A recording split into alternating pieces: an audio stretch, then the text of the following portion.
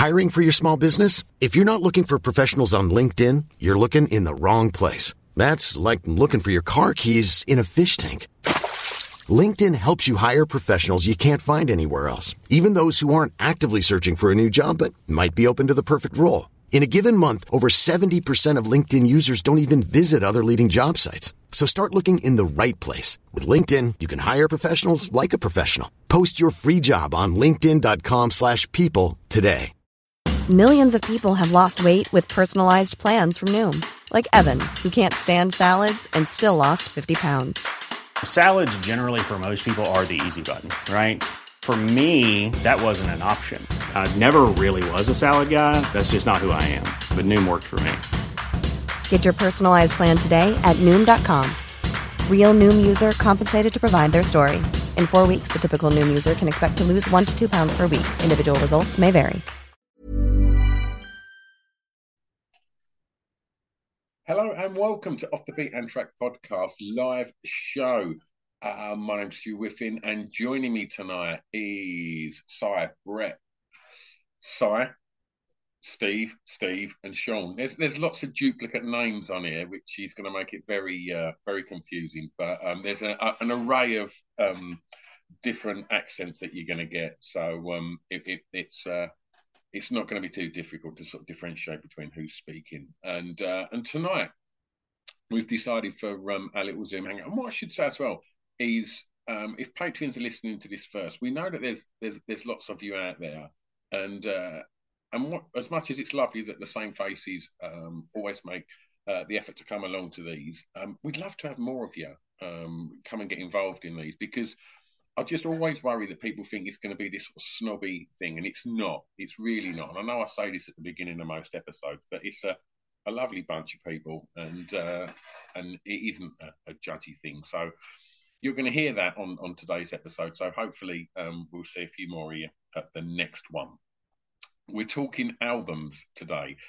Essential albums is essentially what we're going to be talking about. And I've kind of got a few questions rather than just going straight into essential albums. And if you've not listened to one of these live shows before, I do generally sort of put them out into the sort of wider area than just the Patreon a few months after. But what we do is with the guests here, we'll chat through some questions, and everybody kind of sort of put their answers together, and we'll have a little natter, and that's what you're about to get right now. So I thought I would start this discussion about albums by starting by saying, what was the first album you remember hearing, not owning, but hearing? So what was your folks playing at home or wherever you was living? What was the sort of first album that perhaps you even sort of picked up the sleeve when you was, rooting? And I'm looking at in here, and I guess most of us are at an age that it was probably vinyl that we would have been looking at through our parents' collection. And so I'll start on the centre of my screen with Steve Priest. Steve, what can you remember sort of was the first sort of album that you may have sort of picked up from the parents' collection, if they had a record collection? They had one, but it was pretty woeful, to be honest. Like, neither of my folks were that into music. I mean, my dad used to listen to like the radio Capital Gold or whatever kind of 50s and 60s station was on. My mum was never sort of that interested. I mean, the only thing I can remember my dad had, because he was from Birmingham, he obviously had the first Black Sabbath album. So he probably did play that to me at some point. Yeah. But yeah, they were never that bothered about music at all, really. It wasn't until I started getting a bit older and hanging out with like different people that you start developing my own music taste. Okay. We'll get on to that. With the next question, which is going to be so get your thinking caps on for this as well. I'm going to ask you what the first album was that you bought. Simon Newby, growing up at home, was there records on? If so, what was the album that might have drawn you to the collection?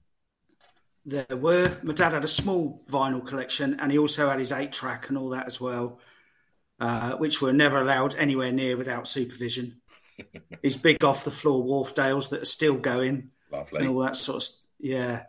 I'm trying to think which one it'd be, because he had the usual sort of Led Zepp, Pink Floyd. It was all sort of that classic rock. It was probably one of the Deep Purple albums, something like that. Okay. I don't know whichever one had Lights of Smoke on the Water and Highway Star. I can't remember which one it's called. Yeah. But I do remember him playing those loud. And what's interesting for me, because I think probably the first albums that I would listen to was, I don't know, because I would be drawn to the sleeves that looked interesting. I remember my parents had Goodbye Yellow Brick Road, and it was a double vinyl, a gatefold on yellow vinyl. And the cover of it's amazing, and obviously you pull out yellow vinyl, it's like, oh my god! But I don't ever remember playing that. It's only much later that I've become familiar with how good a record that is. I remember again Atlantic Crossing by Rod Stewart, seeing that, and he's got them big kind of psychedelic flares on. I mean, someone's just holding up the sleeve to. It's going to be Cy Lovell. He's got every album known to man within arm's reach, and it's fantastic. Is it the yellow vinyl? Yes, it is. Look at that. I mean, as a young lad, that's the stuff of dreams, isn't it? And well, the flip side is because he had all this sort of classic rock stuff, and they all had distinctive covers, and they all stood out. The one that stood out, but I don't think I've ever actually listened to as an album, was the White Album. Oh, really? Because amongst everything else, that just stood out. Yeah. But I don't remember ever listening to it. Wow. That's the thing. I think I missed out on some great records, but to throw my two pence in there, mine, the first one that I would listen to on all the time was that Silver Motown Chartbusters compilation, like that everybody seemed to have, and just absolutely chocker. I think kicks off with Smokey's on there twice with Tears of a Clown and Tracks of My Tears, and I think the album kicks off with Tears of a Clown. Oh, bloody hell! What a way to start a record. Okay, Brett Carter. That's a good one. I remember a sort of, in the back of the car, Dad's playing Driving. It was always early Dire Straits and stuff like that. Yeah. But the one that I remember sort of that's an album was the War of the Worlds album. And the cover and everything. And we were, as kids, me and my little brother were mesmerised by this thing. Yeah. And I played it to my kids a few years ago, and they were like, wow. Yeah. I mean, I don't think there's a bad word you could say about that. Terrifying as well. Absolutely. I mean, when Oola comes in, you're like, fucking hell. Yeah, that was in everybody's parents' record collection, I think. Standard. And I remember being around my uncle's for the first time hearing that. It was a big family party, and he had this really cool sort of hi-fi in like their dining room. And I remember just going in there on my own and him putting it on for me and sitting there with headphones. And I think, like, I must have just come out of that room straight into like my parents' car and was going home, and probably just was like, I think I need some counselling, Mum. Like, I don't know what. Watching the skies, yeah, absolutely. Smashed my brain to pieces. I don't know what just happened. Yeah, it's a great chat. Sean, what was the first album you remember hearing at home, mate? I think it's probably gonna be from in my dad's car, so cassettes. And going back to what you're saying about being drawn to album covers, had a Beautiful South album, which is the cover had it was like a turtle with a face on the back of it. So those are turtles. I can't remember what the album was called. Yeah.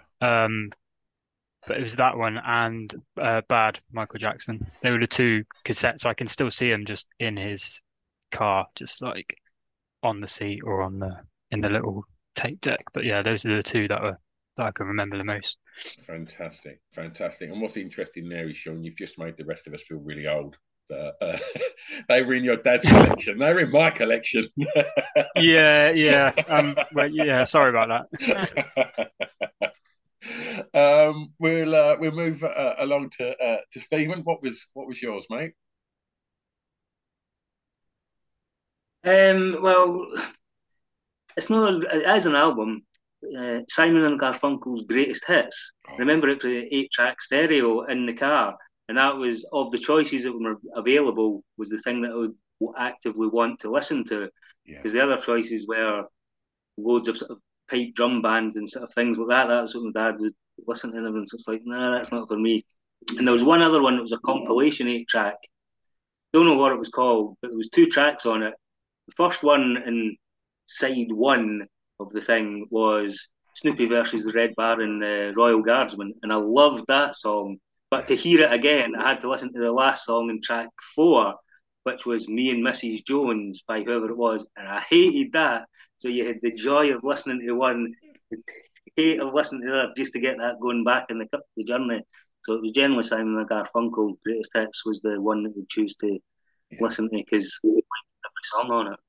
And there's some solid gold on that record as well. There's they're not shy of a hit. What a band. So Lovell, I think you're the last one to put your 2 pence in on this one. Weirdly, it's 2 albums. One of them I was listening to at the weekend. Okay, The Move. Nice. And it's this actual album. It's the one that I listened to as a kid. I've still got it, still listen to it, and I love. But I only ever listened to the A side. But I absolutely love it. But it was that and Imagine, John Lennon. That was the 2 what I remember growing up to, and my mum having on a record player. It was one of those cool ones that held 6 as well. So, oh, lovely. Fucking love one of them now. Am I right in saying that Roy Wood was in The Move, wasn't he? Yeah. Yeah. He was nuts, wasn't he? Yeah. I think he still is. But he never did drugs or drank. Really? Yeah, he's like really straight. Because like Wizard were nuts, Roy Wood was nuts. They were quite a sort of psychedelic band. Yeah. But no, apparently he's like straight, pure as a driven snow, like me, Stu. Absolutely. Well, let's stay with you, Zamo, and we'll ask you for the first album that you remember buying. That was the first album that you owned. Oh, the first album I bought. I remember the first album I got. It was the same as yours, Stu. Yep. It can be. That's what I meant. The one you owned first. Whether you first one. It was the first. I got the first Now album. Yeah. And I got the Hits. I think it was Hits 1. It must have been at the same time. It was. Yeah. It came out just after. Yeah, and I got both of those. That's the first 2 albums I remember owning when I was. What was it? 83, 84, weren't they? 83. So I was 10. Was it? I was 9, Yeah. And actually, I listened to that at the weekend as well. Oh, fantastic. And they're cracking. Like, I loved a Now compilation as a kid. And, And what does that start with? It's Phil Collins, isn't it? You can't hurry love, I think. Yeah. Yeah. Then I think it's Please Tell Me Now, then maybe Double Dutch. I'm not sure. Yeah, that's the way it is. Rocksteady Crew's on there. Kajagoogoo's on there twice. They're on there with Too Shy and the post Le Male track, which was called Big Apple, the Nick Beggs one. Life in the Big Apple. Yeah. Oh no, this ain't it. Yeah, this is it, Stu. Yeah, it is. That's the first record I ever got, and I can see it. It's literally just to my left here. Yeah, that was my same as me. First one I ever got. Absolutely. Tracy Ullman's version of They Don't Know, which is a fucking perfect pop record. The Kirsty MacColl tune, like that.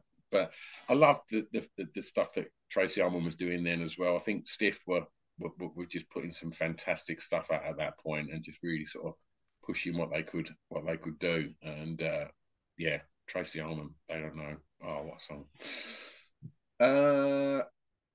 Okay. Steve Priest, what was the first album you owned? It was Eva. I was literally just Googling it because I couldn't remember when it came out. It was either Brothers in Arms, Dire Straits, or it was Silk and Steel by Five Star. Love it. It was either one of them two on cassette. It's fantastic that you, at them ages, your taste is just a fucking pinball machine, isn't it? You have not drilled down to what you're into there. Yeah, you don't care, do you? Dire Straits or Romford's Finest. I love that. It's changed slightly since then. Yeah, it's a little bit more avant-garde now, but Five Star still had a couple of bangers, mate. I'll tell you, you Total don't know, bangers. you listen to Can't Wait Another Minute. Considering where R&B went in like the kind of late 80s with the Teddy Riley stuff, they were like kind of 5 years before that, and they had some fantastic. I don't know who produced Five Star, but yeah, they did have some cracking little pop gems. They did, and I did have Doris from Five Star on, and she was really nice, and if I remember rightly, chose some great records as well. But we was always like well jealous of Five Star because they live where we live. It was just like every now and again, if you went to Romford, like you'd see this sports this sports car, and it had like a private number plate. That's one of Five Star. Jesus Christ, it's amazing. I only found out that they were English about, I think it was during lockdown we listened to them, and my wife made a comment, and I said, I thought they were American. And I genuinely never knew till about 2 years ago. Yeah. Essex, and you've got the age-old classic on Live and Kicking, where the geezer rang up and asked him a question. This is Five Star. Why are you such a load of fucking shit? Up there with Matt Bianco as well. Fantastic. Love it. Okay, Sean, first album you owned? The first album I can remember buying with my own money, I'm not that I can actually remember, is Wu-Tang 36 Chambers. Oh, that's a good place to start, brother. Yeah. Can't beat that. Yeah, I'm pretty proud of that. But the first one I remember owning was probably either What's the Story, Morning Glory, or Spice Girls. So you win some, you lose some. It's so strange that the Spice Girls thing. It's I recorded with an artist called Jelani Blackman a couple of days ago for this, and he was like, yeah, well, my cool answer is this, but I think my honest answer would be the Spice Girls. And I mean, I don't think they were very good. I don't think they're, and I say that the phenomena around it I thought was really good, and it was just, it was a huge global thing that, the Spice Girls, but I just didn't think they had very good songs. That was what it comes down to. I think when you look at like lots of other kind of sort of, manufactured groups, a lot of them have really good songs that if you look at Girls Aloud, like they've got loads of pop songs that still sound really fucking good today, like things like The Promise and Biology. They're really well crafted pop songs. I don't get that with Mama and Spice Up Your Life, but maybe that's just because I suppose at that point I was probably more interested in what Oasis were putting out than what the Spice Girls were putting out. But yeah, I think like it's really weird whenever people say the Spice Girls, I always sort of say it a bit like Spice Girls, but biggest band on the planet at that point. You couldn't escape them, and when Melanie C come on the podcast in lockdown, she was an absolute fucking delight. She was so nice and was like a real good chat. Fucking great taste. I remember having a big old chat about Kate Bush with her, and yeah. Okay, Stephen, what have you got for me, mate? First album you remember owning? Well, I suppose the first one I remember sort of getting and buying would be Absolutely Madness. Oh, wow. But I remember having albums before that. Two that I can remember are The Best of the Wombos and The Muppet Show. So they're the vinyl that I had before Madness. But Madness was the first one I can remember actively choosing. Oh, phenomenal. Snap. Absolutely snap. That was the first one for me as well. And studying that cover and going, where is Cairo East tube station? I can't see it on the map. Fantastic. It's being a shout for my essential album, but it's not in the ones that I'm going to mention for that, but it was one of the ones that's on the list. Yeah. And only a couple of weeks to go for another new Madness album. Yes. I've already got an order. With a rubbish title. It's one of the worst titles ever. It's in two parts. It should be The Theatre of the Absurd presents C'est La Vie. The Theatre of the Absurd's all right. C'est La Vie would be all right. But they've clashed the two together. That's the name of the album. I did get a little phone call from Cunt the day before yesterday, I think, saying he's got a spare ticket for their launch at Coco, was it, I believe? Yeah, that was last week. Oh, was it last week? You sure it wasn't this week? I might be wrong. So Yeah. don't quote me on that. It was a few bob, and I couldn't get out and get uptown for it, but I think he went along. Yeah. Okay. So yours was the same then, Brett. Yeah. I did have a couple of copies of those dodgy Top of the Pops albums kicking around, but that was the one that I was like, I want that album. I got it for my birthday. I was well chuffed. And there would have been a couple of scantily clad, bikini covered women on them schneid Top of the Pops records. Oh yeah, shit copies of dodgy remakes. Yeah, for anyone that's not seen them, they're available in abundance in any charity shop of your choice. Just go in there, get excited that they've got a load of records for sale, and then just be very disappointed at the fact that all you're going to get is copious amounts of them Top of the Pops covers records and the occasional Richard Clayderman or Nana Muscuri album in there. So don't get too overexcited. Yeah. Sinubi, first album you remember owning? The first one I had, it wasn't the first one I bought, was Now 5. Okay. We were given a free copy of that at some local village fete. For some reason, they had a crate of about 100 of them, and they were just giving them out in this little village fete where I come from. And that was the one with like Simple Minds, Don't You Forget About Me, and wonderful. I can't remember. That's the one I remember. But the first one I bought was Wham! Make It Big. Good chat. Have many of you, hands up if any of you watched that Wham! Documentary on Netflix? It's I wouldn't say I'm the biggest fan of Wham, but I'll tell you what, as far as documentaries go, it's a cracking one. You watched it, Brett, yeah? Yeah, I mean, again, I wouldn't say I was a massive fan, but all the girls in my class were. Of course, yeah. But yeah, you sit down and think that was really good. I really enjoyed that. Yeah, absolutely. I thought it was a fantastic watch. Okay, who's left? Have we gone round? I think we have, haven't we? Right. In which case, my next question is: have you got an album that may be seen by others to be uncool, but you don't give a shit because you love it? I mean, Sean, if you want to chime in with your Spice Girls record, now's the time, mate. You might have gone too quick, mate.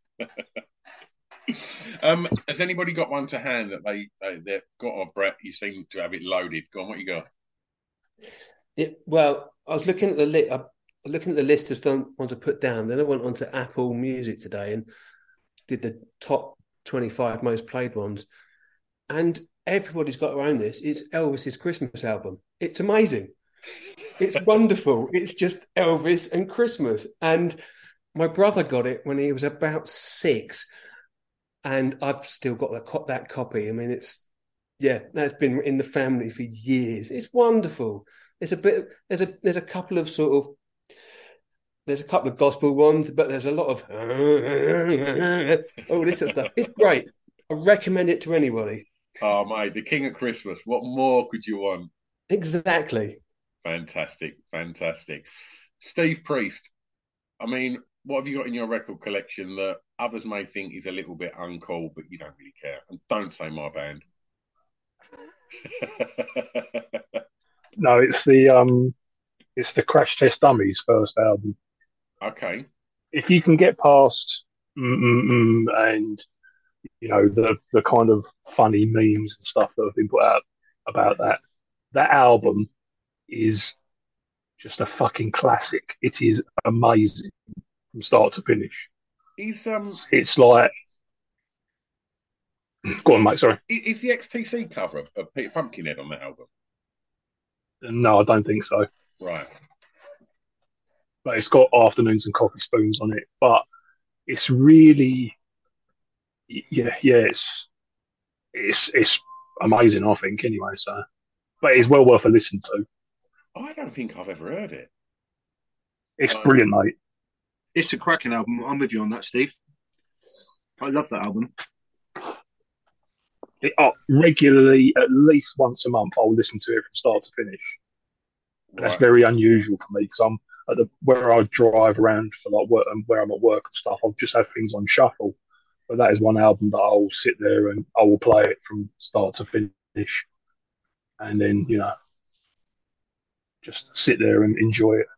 That is going to be my drive to the toothbrush and back tomorrow night. I'm going to give that a whirl, and because I had let me know what you think, mate. Let me know what you think. I'm interested. I'll yeah, and I never had a problem with I thought it was when it first came out. Yeah, it's a great song, interesting single, and I guess when something becomes so big on that, the sort of first time you ever hear of a band, it become almost like a novelty, didn't it? Quite quickly, because of the nature of the the chorus, and it's a solid song, isn't it? Definitely. I will endeavour to check the record. Sinubi, what have you got in your collection that many people may think is uncool, but you don't care? All of it. I don't know. I mean, you'll know my taste. It's very middle of the road, very sort of classic rock, yacht rock, and all that. So most of it. Queen greatest hits. I mean, I would. Did you say Queen or Cream? Well, either really, to be honest. But Queen. Yeah, I think it's just got everything on there you need. I know loads of people love Queen. I'm not a fan, but it's all right. They're not one of the biggest bands ever for no reason. Do you know what I mean? And I'm sure at Greatest Hits he's going to be loaded with. You just like to be different and cool, don't you? Oh, do you know what? I just don't know. I do like a couple of Queen songs. I like Who Wants to Live Forever. And that's not on there, by the way. No. I think that came out after the Greatest Hits because that was the Highlander. That's right. Yeah. Oh, and I like Under Pressure. That's got to be on there, right? Yeah, probably. Yeah, that's a banger. Right. Okay. Lovell, what have you got in your collection that's many people may think a little bit uncool, but you don't care? Billy Joel's Greatest Hits. Nothing wrong with that, mate. Fucking love. Sorry, mate. You don't get away with that. That is cool. I fucking love Billy Joel. I absolutely love him.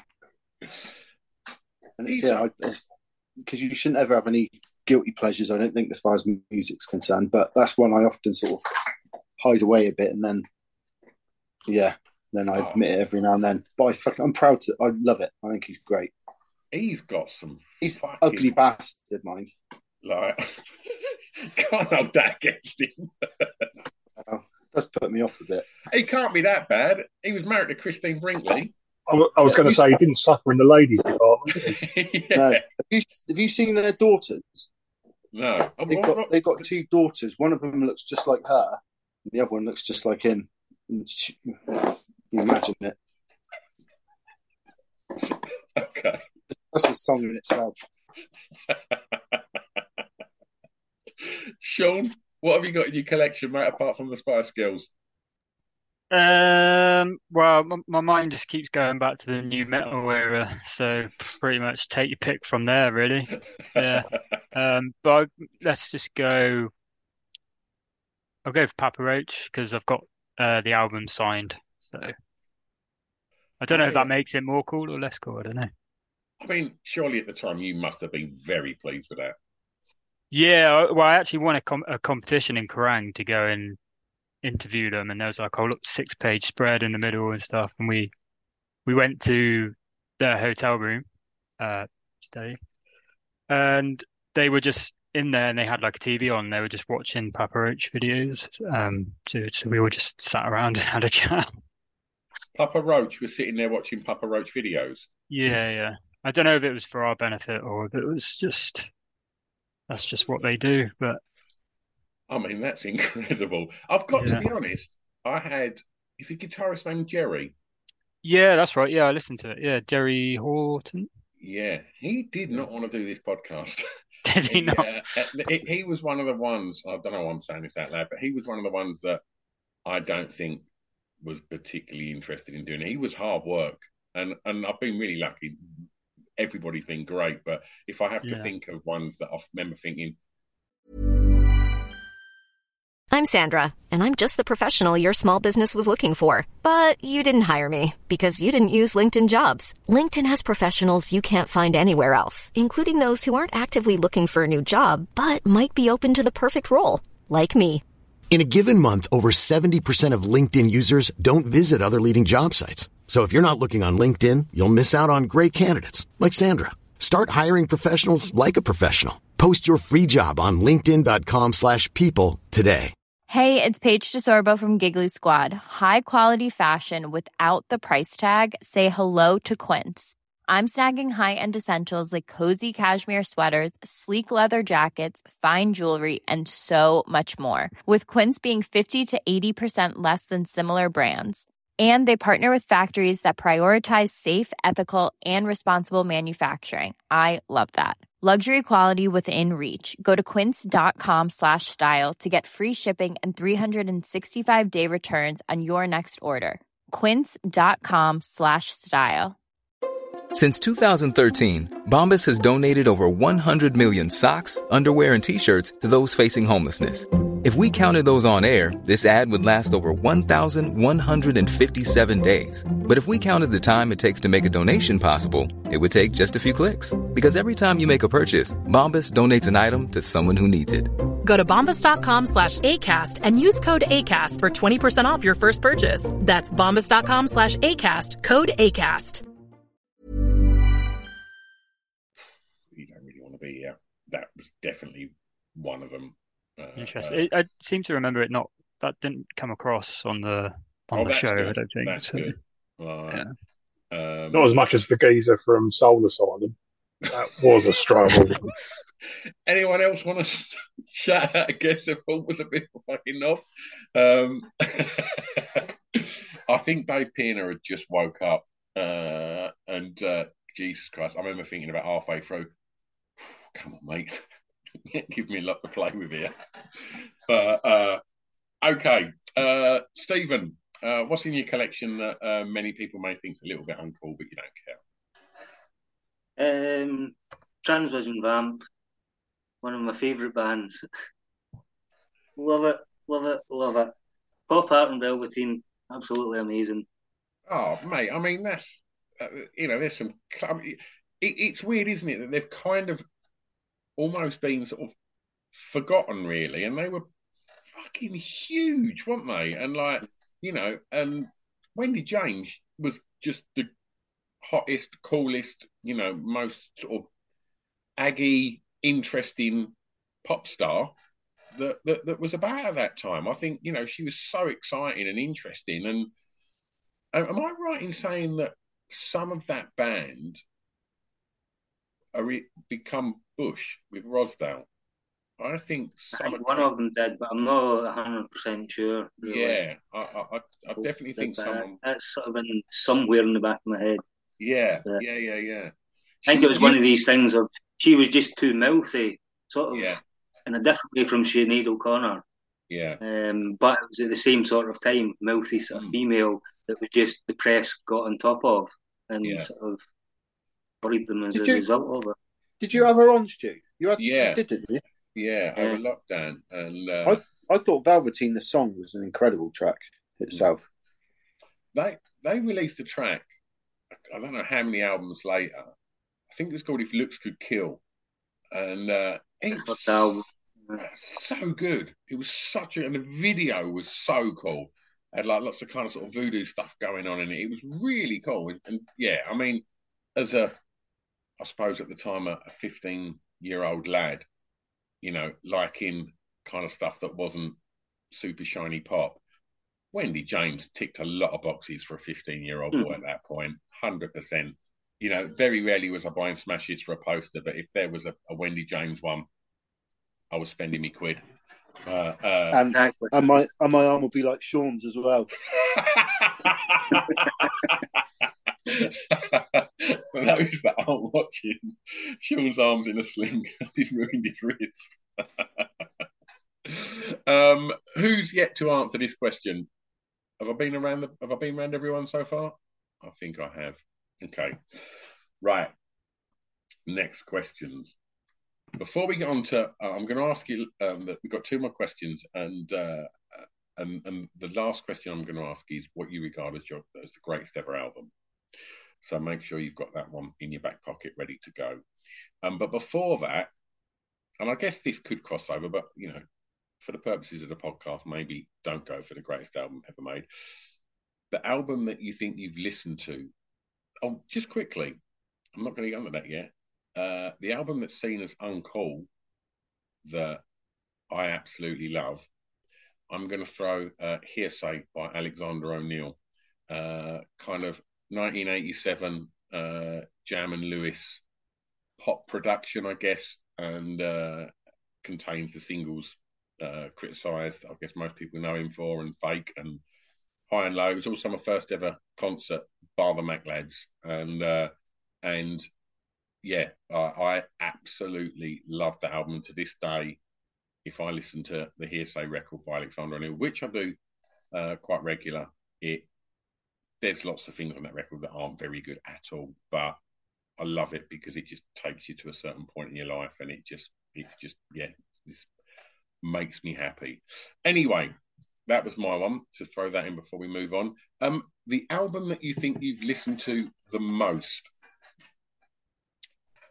And I guess this could be time sensitive, couldn't it? Because I guess some albums that you've had for 20 years, you probably listen to more than albums that you've had for 10 years. But I'll start with Brett Carter, the album that you think you've listened to the most. That's a good one. Apart from Elvis's Christmas album, I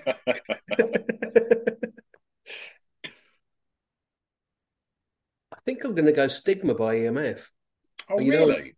Yeah. I mean, it's so different to their first album, and it's such a change. And it's amazing. I mean, at first, when I first heard it, I was like, I don't like this.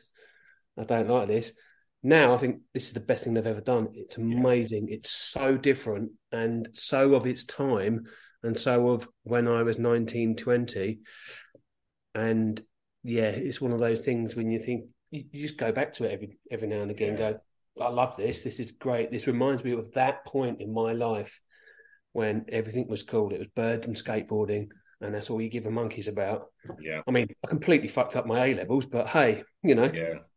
I completely fucked up my hair. I know that, trying to literally backcomb my hair into dreadlocks because I wanted to look like James. Yeah. Yeah. Absolutely. Was the lead single They're Here?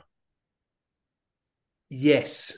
I mean, I've got a Top of the Pops on VHS, and they were on it. I'm trying to think who else was on it. It was a really good episode. There was, I think, Carter were on it, and maybe the Stuffies were on there doing the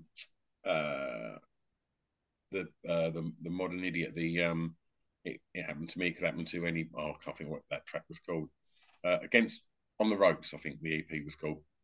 But I remember it was because we'd seen all of these kind of like young, fresh-faced, like kind of pop kids in baseball caps in EMF, like backwards. And all of a sudden, they've kind of just got the coolest skate clothes on. They've all got dreads, and it sounded fuller and darker. And They're Here is a fucking cracking single. It's huge sounding, isn't it?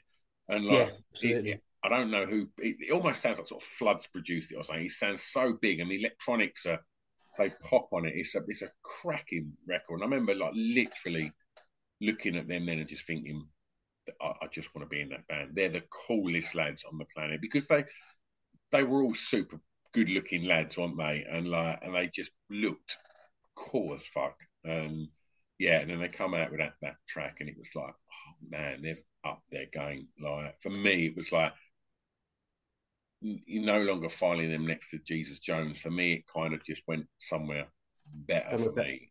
Absolutely. Great shout. Cy Newby, what album have you listened to the most? I'm not sure, but certainly recently, last couple of years, Making Movies, Dire Straits. Certainly the first side. Tunnel of Love, Romeo and Juliet, Into Skateaway. It is, I think that's the absolute peak of Mark Knopfler's songwriting. Everyone knows him for his guitar, but his lyrics are just something else. Yeah. Are you my dad's car? Because that's basically what was on there all the time. Well, I've said about, hearing stuff when we were driving, because when my dad's racing, we were always travelling in the van for a few hours somewhere. And it was always Brothers in Arms, Dire Straits, Eagles and Fleetwood Mac. But as I've got older, I've started going into other stuff. And yeah, Making Movies for me is just, certainly that first side is, for me, the perfect songs. What was the live album? It was Love Over Gold. Alchemy. Alchemy, that's the one. Yeah. Alchemy's the live with the best version of Sultans of Swing ever. Yep. Yeah. Love Over Gold is beautiful. Childhood. Yeah. I love Over Gold, and I think the song's amazing, and Telegraph Road is a masterpiece. But as an album, I think it's Making Movies. Fantastic. Told you I was middle of the road. Stephen, album that you've listened to the most? Well, I'll say my second one because the first one's absolutely, and I've already mentioned that. It'd be Pubic Fruit Curve, the compilation of the first 3 EPs with the extended version of Fait Accompli. So it's just a fucking belter the whole way through, and it stopped me having to change the EPs constantly. You could just listen to it, 13 songs. Brilliant. I mean, every single one. We just mentioned huge Flood production. I mean, Fait Accompli, I believe, was Flood, wasn't it? And most of the stuff was Alan Moulder and Flood. Yeah. Am I right? Is Tony Halliday married to Flood? Alan Moulder. Alan Moulder. Yeah, of course. But yeah, I mean, it's really weird, like, because apparently, like, she's just. You know, I watched an old Top of the Pops last weekend, one of the ones they put on the Friday night. She was on there singing Original with Leftfield. Original. And oh my God, I mean, I think as I grew older and maybe moved on from Tony Halliday, from Wendy James, Tony Halliday then just went, I don't mind stepping in here. I've got this. No, that was basically my pattern as well. So. Yeah, I mean, the coasters changed from Wendy James to Tony Halliday. Absolutely, and that, you know, that Fait Accompli, what a track, and I remember seeing that on the chart show, and then seeing I think the next thing was Horrorhead after that, and thinking, I'm buying this, I'm getting into this band, because I think before that it was a bit more sort of shoegazy and a bit sort of less electronic, I think. And I mean, 10 Little Girls is fucking the bee's knees, and then Blindfold as well. That's the more shoegazy sort of all of it that really got into. Yeah, fantastic. Sean, record that you've listened to the most? I think it's probably going to be An Outcome the Wolves by Rancid. Oh, fantastic. Yeah, and most of the bulk of that listening was done at college, but it's one I regularly go back to. I'm looking at a poster for it right now. So. Yeah. Have you been a sort of fan of, you know, all these subsequent sort of works and side projects and such? Yeah. Obviously not as much as Rancid, but yeah, I was into Transplants and Old Firm Casuals, Lars and the Bastards and stuff. Yeah, kind of followed it all really. Nice. It's I kind of remember when Time Bomb come out, and I'm playing it in a club, and then I never really dug a lot deeper, and it's weird because I know that sort of Steve's generation, sitting here with a Steve's generation of and Pip, Scrooge was obsessed. That was one of his favourite bands growing up, and Chris, who I do our college with, they all loved Rancid, and I think maybe I was just a couple of years older, and I don't know if it was just the generation maybe a few years younger than me that it just fell right for. Yeah, I think so. I think I'm probably two or 3 years younger than Chris and Pip, but it's the same. Rancid and NoFX, they were like the big two at the time, and I kind of feel like like you're saying, if you were at the right age in that time, I think people were obsessed with them and still kind of are, but their reach kind of didn't really go outside that, I don't think. Yeah, when a few years back, I had the comedian Marcus Birdman round, and I think me and Rich Wilson, I don't know if we put it as an episode on here or we might just put it out as a bonus thing, but we sat in the little room behind here and just got pissed and played some records. And Marcus was playing me it's called it's Tim, and it's called something Tim, and it was almost like a kind of acoustic kind of Tim Time Bomb. Is that what it was called? And yeah, it was almost sort of like a little bit scarry, a little bit reggae, kind of a little bit sort of bluegrass. It was a bit of everything, but it was really stripped down. Like, I thought it was really good. That I don't know if you can see the guitar in the back on the wall. That's a Tim Armstrong signature acoustic. Oh, really? Yeah. So he did a solo album with a ska band called the Agrolites a few years ago, and now his solo stuff at the moment is under Tim Time Bomb.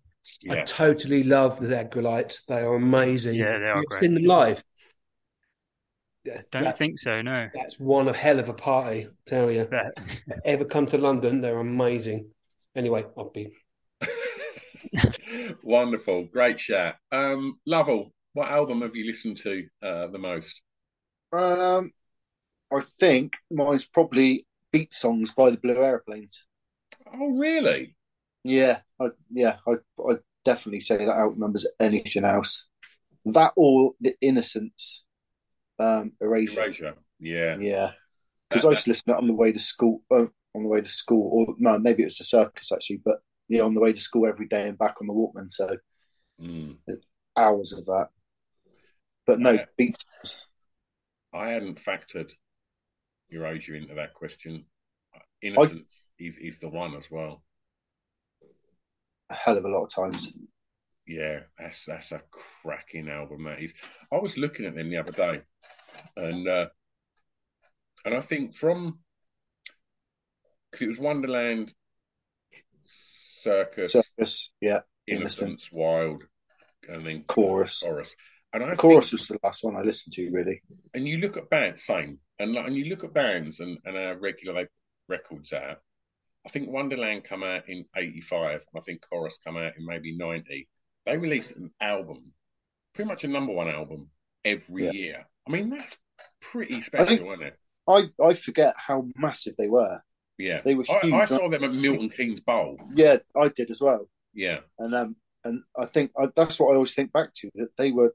That was huge. Milton Keynes Bowl. Can you remember who supported? The Dambski. Yeah. Was. Yep.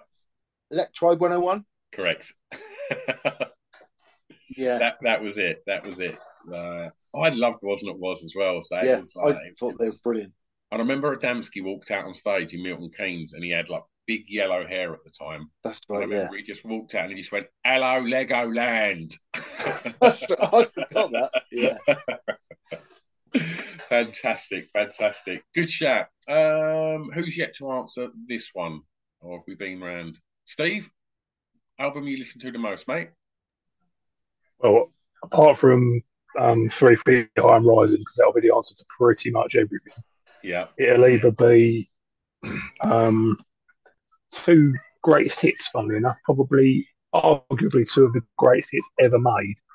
One is Carry On Up the Charts by the Beautiful South, and the other one is If the Beatles Had Red Hunter by the Wonder Stuff. Oh, yeah. That, I mean, let's dig deep in them, because I think that Wonder Stuff greatest hits is gold, pure gold. There's not a duffer on there. Every single song, you just think, why is this band not revered as being like Miles Hunt's songwriting is fucking incredible. His voice is incredible. Like I fucking love that band anyway. And but even like, I mean, you know, the version of Dizzy with Vic was aside. That's a bit. But you know, everything else is just solid gold for me. And oh God, yeah. Like when you think of them, like, God, give me more, and Who Wants to Be the Disco King, Unbearable, and like that's before you get to like, I wish away. Fucking hell, how good's that? Before you even get to the hits, before you get to when they're having big hits with Caught in My Shadow, Size of a Car, Welcome to the Cheap Seats, and that album on the Ropes is probably in my top 10 songs of all time. It's so good. Like, oh my God, yeah. I was well starstruck when I had Miles on here. What a band! How do you deal with that? Because some of the people you speak to, I'd just be a dribbling mess, I think. I know you've probably done it hundreds of times, so you're used to it by now, but still. I'll get overexcited wanting to ask them about records, and so and then most people that are in bands like talking about records, so it's always really easy in the end. And I thought he was going to be a bit spiky because in the 90s he was, but he was bloody lovely. And Carry On Up the Charts by the Beautiful South. I think there was a stat or something that 1 in 3 households in the UK owned that at some point, which is ridiculous. And I mean, we talk again about pure like the songwriters, just unreal, absolutely unreal.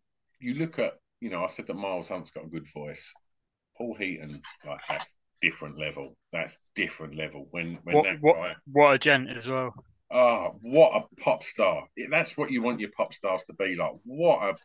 Has any of you watched the Paul Heaton documentary that came out about 4 years ago? I think it's on YouTube. It's fucking amazing.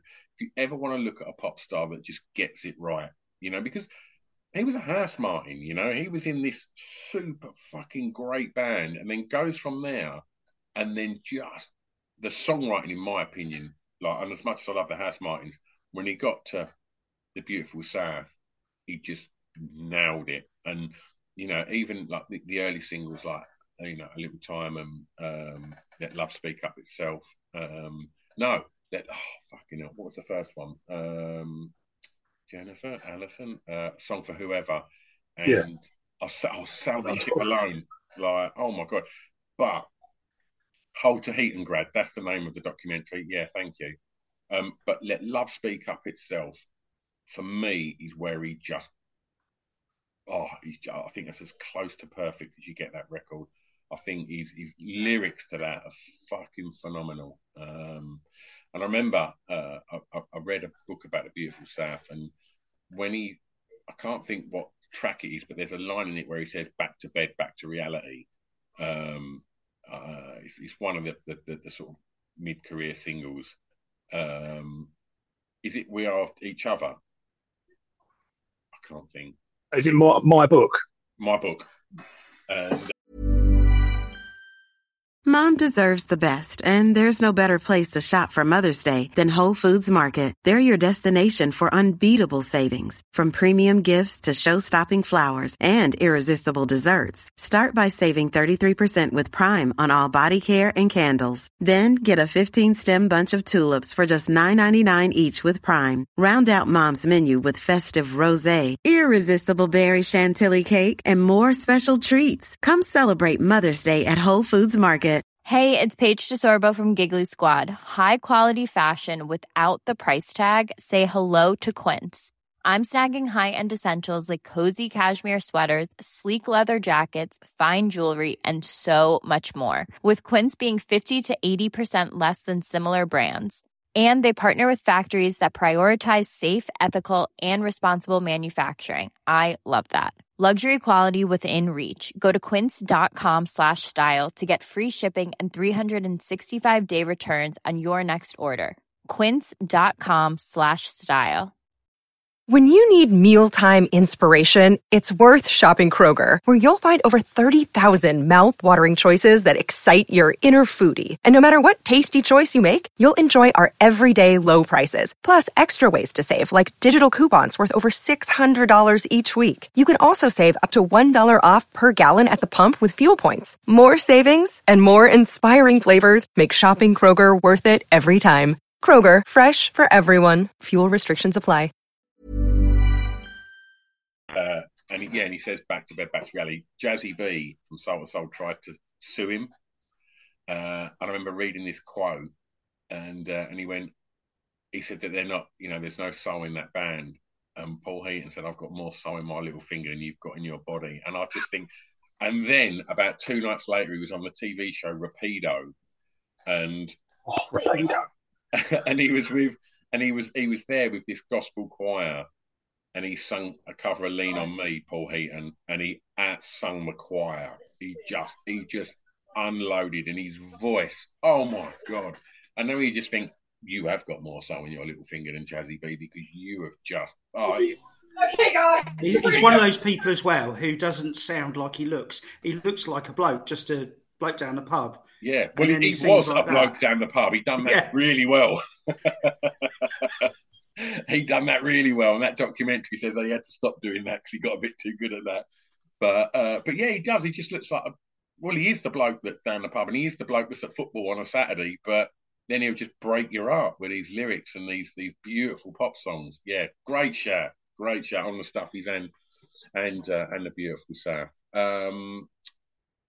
Okay, what we got? Are we albums that we've listened to the most? Has everybody gone yet? Are we done? Yep. Okay. I'll probably throw mine in as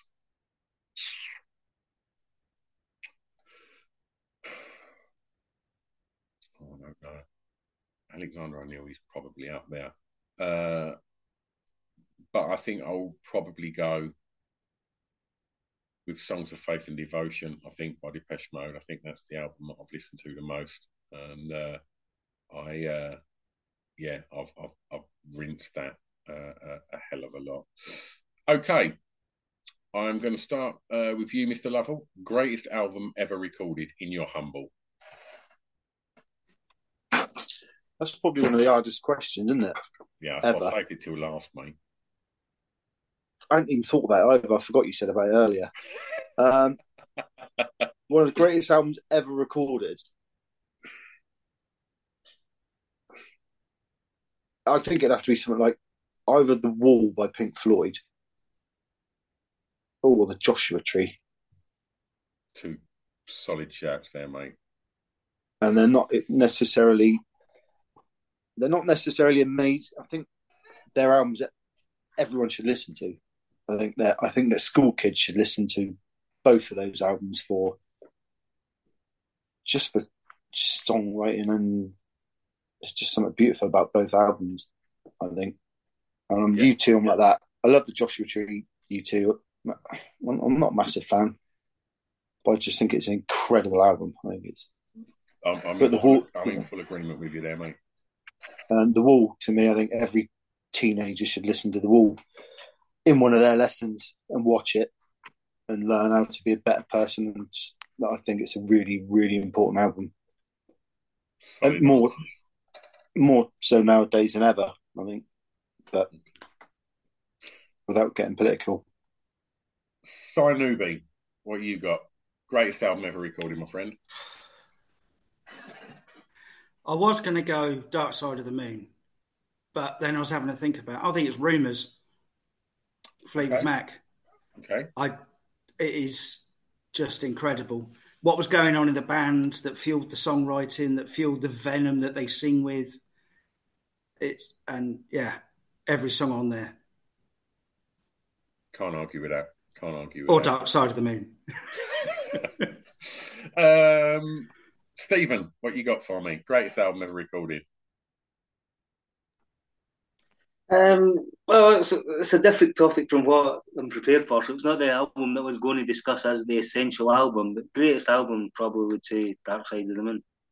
Probably have to agree with that. Okay, this is interesting. Like, you know, we've kind of gone we've kind of gone quite heavy on the kind of classic albums here. I will, sorry, just to jump in as well, not that re-recording of Dark Side of the, because that is bobbins. Sorry, as much as I love him, that is unlistenable shit. I take it, I don't know much about it. Has Roger Waters done it? It's like he's regressed into being a 17-year-old art student trying to do some avant-garde to what is one of the best albums ever made. He's quite famously a bit of a... And it hurts me to say that. Isn't he? Yeah, it does hurt me to say it. And Si Lovell put me onto it. I did try it. I gave it a full listen. And no, I'm sorry. I apologise because I hadn't listened to all of it. And I actually thought a lot of it was from... He did a lockdown sessions. And I thought most of it was from the lockdown sessions, which are absolutely incredible. Which you can actually get and listen to. But no, I'm with you, Si, on that. The new Dark Side of the Moon. It was It's Redux, it's called, isn't it? There's a couple of yeah, that's it. Yeah. And there's a couple of tracks I do really like. Some of it's nice, but yeah, and I love him. He's my favourite part of Pink Floyd. But yeah, no, he can shove that up his ass. Okay. Sean, your favourite ever record? Like most people, my answer probably changes day to day. I was thinking The Wall, like Si said earlier, but at the moment I'm struggling to look past the Specials first album. Oh, great shout. It's weird, isn't it, that when asked about greatest records ever made, people regress, don't they? And people aren't going, "Oh, the new record by blah blah blah is the greatest record ever made." It's so weird that you have this kind of little sort of box in your head of these records that are in there, because there's three in mine that are constantly on rotation, and they're all fucking years old. Okay, Steve Priest. You're not allowed to say 3 Feet Iron Rising, so that's the answer to anything I've ever asked you ever. Before I show you, because I've got it here. Okay. There's a band called The Sword, and they did. I mean, I'm not a massive Pink Floyd fan at all, but they did a Doom cover version, like covers album of Dark Side of the Moon, called Doom Side of the Moon. If you like it, it might be worth checking out. It might, you might like something of it. But I mean, I've got it here, but I couldn't dig it out because I couldn't find it. But for me, as you put us on the spot, Stu, it is going to be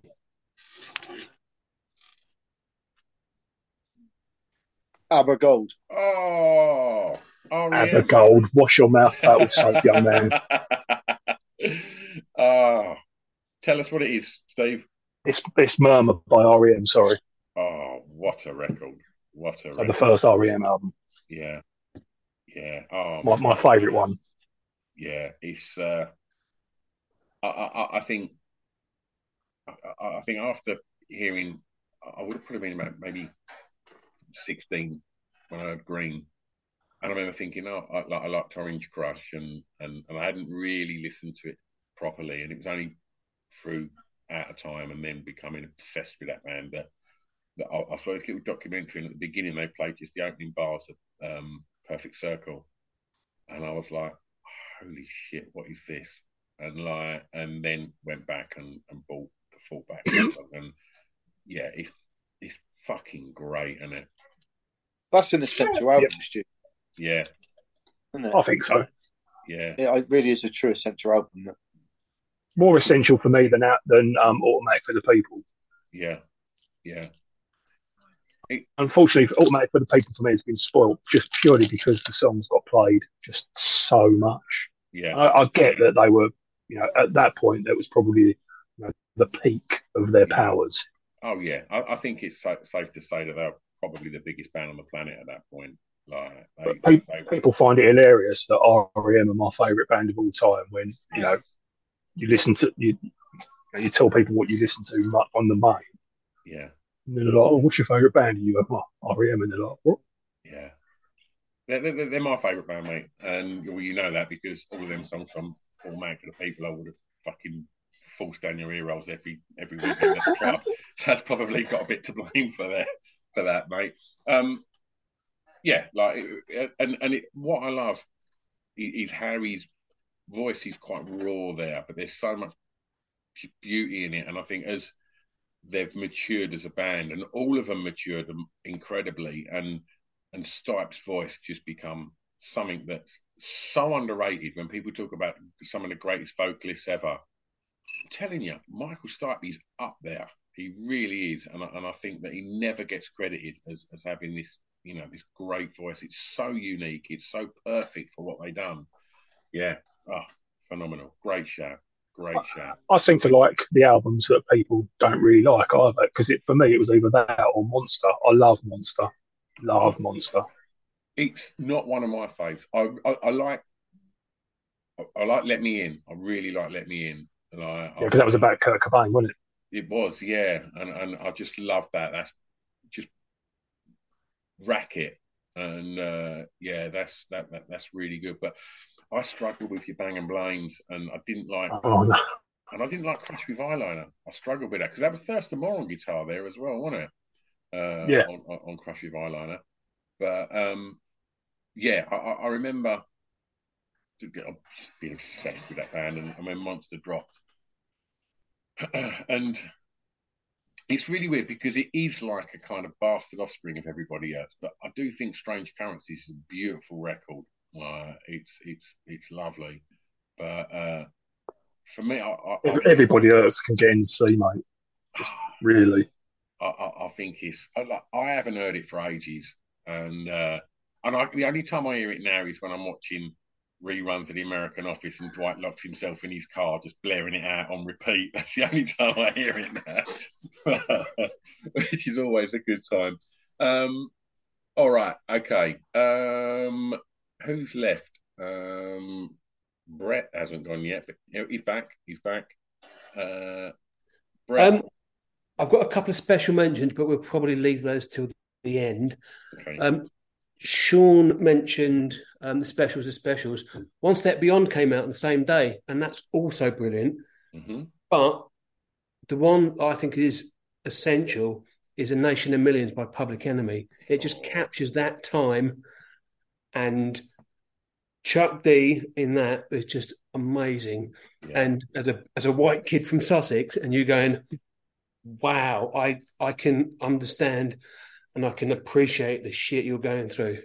It's fucking fantastic. It was as exciting for me hearing that as I'm sure it was for working class kids hearing the Pistols or the Clash in '77. It was absolutely. It was so exciting. It was from another world. It was like, what is this stuff that just sounds different to anything I've ever heard before? And you mentioned earlier, Steve Priest. Do I ever get nervous? Asking people, never really. When Chuck D turned up on my computer screen and was talking to me, I was in awe, and I was literally, my knees were shaking. It was the only time I was ever thinking, because he don't suffer fools, and I was thinking, like, I've got to be on my A game here, because I'm talking to Chuck D, and it was try and rein in the fanboy, and not just say something daft. And he was super nice as well. Fucking great shout there, Brett.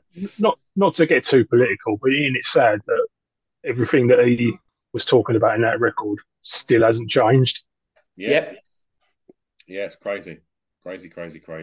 And okay, has everybody done their greatest album? Okay. Right, I'm going to throw mine in there, and I think I'm going to go. It's always between three that are on rotation, and they're all kind of granddad records. And it's either Astral Weeks, Pet Sounds, but I will always kind of just find that the one record that I never get bored of, whatever mood, is What's Going On by Marvin Gaye, and that record just hits the spot every time for me. I just think it's got so much depth. It's a concept record. It's got fantastic like pop gems on it, like Mercy Mercy Me, and obviously What's Going On, and his voice, the band, the production, it's just fucking perfect. And in whatever mood, it just absolutely nails it. And the message as well, Stu. Oh my god, yeah, massively. There's another one that hasn't changed. Yeah, completely, and it's an absolute banger. Okay, great albums that are never far from your turntable. Let's throw some out randomly. What you got for us, fellas? Rage Against the Machine. That was, I think that's up there on the essential albums. It's not my favourite album at all. It's not a great album. I just think it's an essential one. Yeah, especially as we're talking about messages and records that don't date. Like, that hasn't dated. That record still, I play that now at the club, and it gets the same response as it got when I played it when it came out. And that's been out a long time now, that record. That's probably 30 years old, and it sounds fucking incendiary when you play it now. And I was chatting when I had the guy from Taking Back Sunday on the other day, we was talking about intros and we was talking about Rage, and you know how they knew an intro, whether it was Killing in the Name, Bomb Track, Bullet in the Head, and I was like, dude, Sleep Now in the Fire. As soon as you hear that, and the fucking snare drums on that, it's mate, yeah, Rage. What a debut record as well. Great shout. What else we got, fellas? Same era, Nevermind. Oh, yeah, it's one of my list. Yeah, I've got like a bingo list here. Go through. I mean, again, if we you look at a record that hasn't got a bad record, like there's no bad tracks on that. Everything is consistent. But anything on that album, and there's not many records that you can say have got that. And I've probably said this before on an episode or so. As a DJ, then when that come out, I'm sure, Sean, that was in your dad's record collection, but I had it when it came out, mate. And you could literally drop the needle on any track in a club and it would go off. I think maybe it's Something in the Way on Nevermind, it is, isn't it? That's maybe the only one that, because you could play Territorial, Pissings, Drain You, Stay Away, without the singles, the singles were obviously just huge, but you drop Stay Away, Drain You. I mean, it's arguably one of the greatest intros ever. Like, yeah, that's my favourite Nirvana song. The version that Reading of that when they played, me, and that little middle eight with the spray can where he sprays that into the mic. Oh, fucking hell! What a track! Great shout, Sean. Who else wants to throw some in? Stephen, what you got, mate? The Holy Bible on Extreme Preachers. Yes. Mm-hmm. I mean, that was my sort of thing. It came to mind because we talked about doing songwriters, and I was like, I've got no idea who would pick for that. And then I was like, actually, that's kind of it. One half of the band doing the words, one half doing the music, and that was the culmination of them at their most sort of spiky, confrontational, in your face. And then with what happened with Richie, they've completely changed, understandably, direction, lyrically, musically, everything all sort of changed. I mean, Everything Must Go after it was such a good album for following on, but musically it completely changed, and you just wonder what it would have been like if what happened didn't happen. Yeah. The Journal for Plague Robbers that they brought out later on that used Richie's lyrics, if that had been the sort of Holy Bible 2, I wonder if they'd have stayed the same sort of musical sort of stuff. Yeah. I don't know how that done commercially, because I mean I remember, like, obviously when they come out, the furore around the Manics and the things that Nicky would say, notably about Michael Stipe as well, like was such fodder for the Enemy and the Melody Maker to get their teeth into how exciting this band was, and then obviously Richie does the For Real thing on the arm, and it was like, it just creates so much excitement and interest around this band that had a singer that had a voice that was so good, and they just had great, that Generation Tourist, like that, he's just chock up with fantastic pop singles, and whether that be Slash and Burn or Love Sweet XO or Little Baby Nothing, all of them singles were so good. And then all of a sudden, he's on top of the pops wearing a balaclava, and the pop hits seem to have disappeared, and they, like you say, they just become real agitators, and it was spiky as fuck. And she's suffering on the Holy Bible. Yeah, like, I mean, just fucking great records. And yeah, that's so interesting to think that had Richie not disappeared, like, what would have come next? That's I've never really sort of considered that, because obviously they've gone away and listened to, James must have been listening to the Ronettes and Spectre and gone, right, okay, we're going to make this huge, production now, and it was commercially huge, and it's a fantastic record, Yeah. And those two different sides of them, but both amazing. Yeah, massively. Interesting to see that they've just announced the tour with Suede in the UK. That's a night that's going to be heavy on tiaras and feather boas, mate. Both bands are fans are not, afraid of wearing them. So that's a great night out, and it's Suede and the Manics on the same bill. That's there's a lot. Yeah, I was going to say coming up as another mention. Yeah. I was going to say I saw the Manics at Reading, probably I think it was 92. Correct me on this, and that was the one where they finished the set and he lobbed his guitar into the crowd and it hit this girl about 10 meters away from where we were, and we didn't think anything of it. But reading in the NME the next week, apparently it fucked her up quite a bit, and they legged it and didn't even get their money. How much of that is true, I don't know, but that's what I've been led to believe. There's a great, I think it's Nicky Wire was on Adam Buxton's podcast ages ago, and he basically says, "Did you say this or did you not?" Going to Nicky Wire, because didn't he famously say like, what was the slow dive comment? Like, it was something really fucking offensive, and like giving slow dive and hiding. Yeah, some of the things he'd said, just like, fuck me. And like, even he was embarrassed. He was like, God, yeah, I did say that. Like, it's a good listen, like Nicky Wire on Buxton's podcast. I'd definitely recommend that.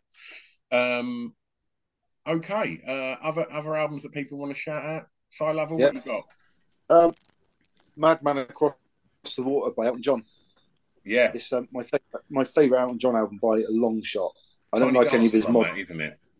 Yeah, and then Leave On. But there's a track on there called Indian Sunset, which I think is one of the greatest songs ever written. It's incredible, and the sound is huge. Yeah, if you can get it in a good room with some good speakers, and it's pretty epic. The whole album, I think it's incredible, and I like his early stuff. I don't think that was a big commercial hit, that one.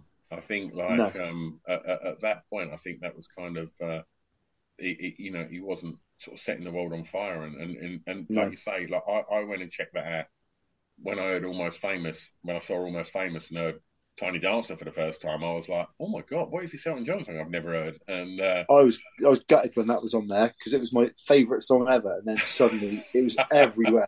So yeah, I hate that.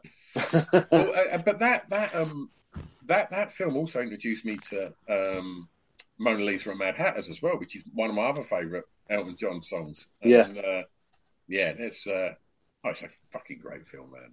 It's a great film. Yeah, I love it. I like him, the main actor. He's cool. Jason Lee. Oh no, yeah. Billy Crudup. No. Yeah, that's it. Yeah, yeah. He's a handsome man, isn't he? Yeah. Is it almost Jesus? Is that the other one he's in? Is it called Almost Jesus? No, he was in another film just after or just before.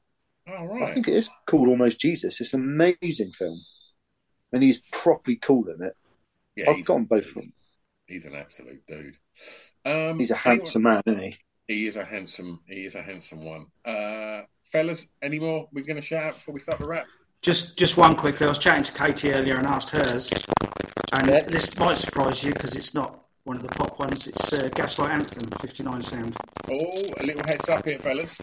Has anyone else no, you haven't. Crackle in their head? Yeah, I'm getting this. I don't know what it is, but there's something. Yeah, I can't work it out. I hope it's not me. I assumed it was me, so I stopped breathing for a while and it carried on. Ooh. But yeah, Gaslight, I've seen them. They're one of Katie's favourite bands. Yes. Well, and they've been announced as they're the first headliner to be announced at 2000 Trees next year. Fantastic. Psych, Newbie, can you just hit your mute a sec just to see if that is you? Yeah, I think it is. Like, it is. Yeah. Well, more. I would just shout out as well. You mentioned Gaslight Anthem. I'm just in discussions now about having Brian Fallon on. So fingers crossed that comes good. I'd get a bit excited over that one, Stu, to be honest. Yeah, again, another handsome man. I love his voice. I love him. Yeah, it's fantastic, isn't it? I actually met him at the Springsteen at Hyde Park. Oh, really? It's actually on my birthday, on my 35th birthday, I think. And they supported. And he walked through the crowd. The whole band walked past us where we were sat, and stopped and chatted to him for just a couple of minutes. But he was so handsome. Even smelt nice. It smelled like rum and toughness and sexy stuff. Rum and Toughness. That's got to be a great name for an album. Yeah. That's a Pogues album, isn't it? Anyone else got a few more? What you got, Brett? Got a few. A couple of special mentions. I'm going to go for Ronnie Size Represent, because that was of that genre. That's the one to have. Showing my age, it's Stone Roses, Screamadelica, but also Live at Folsom Prison by Johnny Cash is amazing. Yeah. Solid shout. Wonderful. Are we all done, gents? Or does anybody want to? I had a few quick ones, mate. Go on, mate. What you got, buddy? Container Ships by Kowloon Wall City. It's amazing. I've got The Opposite of December by Poison the Well. If you like a bit of metalcore, that's probably one of the archetypal albums from the genre. Botch, if you like a bit of crazy mathcore type stuff. It's an amazing album, and they've just reformed and done a tour over here. Star by Belly. Oh, yes, please. Oh, good. There's the first press, and there's the 30th anniversary press. Fantastic. And also, last one, sorry, mate. Iron Sheik 3, bit of a pop punk glory. Wonderful. Well, lads, if I can take anything from this conversation this evening, it's Wendy James, Tony Halliday, and now Tanya Donnelly from Belly is now at the forefront of my mind. So thanks for reminding me of the crushes throughout my years of being a fan of music. Lads, thank you so much for joining us tonight. It's always lovely catching up with you all and talking records. Other patrons, I hope you've enjoyed listening to this. We'd love to see you in the next one, and I will put a shout out on Patreon what we're going to choose for a discussion topic next time. There'll be many more episodes that I've recorded. I've got probably 25 episodes recorded now that will be coming your way over the coming months, and thanks ever so much for supporting the podcast and becoming patrons, and you people here tonight just being nice people and coming on and chatting records. I love doing this, and I hope you all had a good time. I'm going to press stop, but don't go anywhere.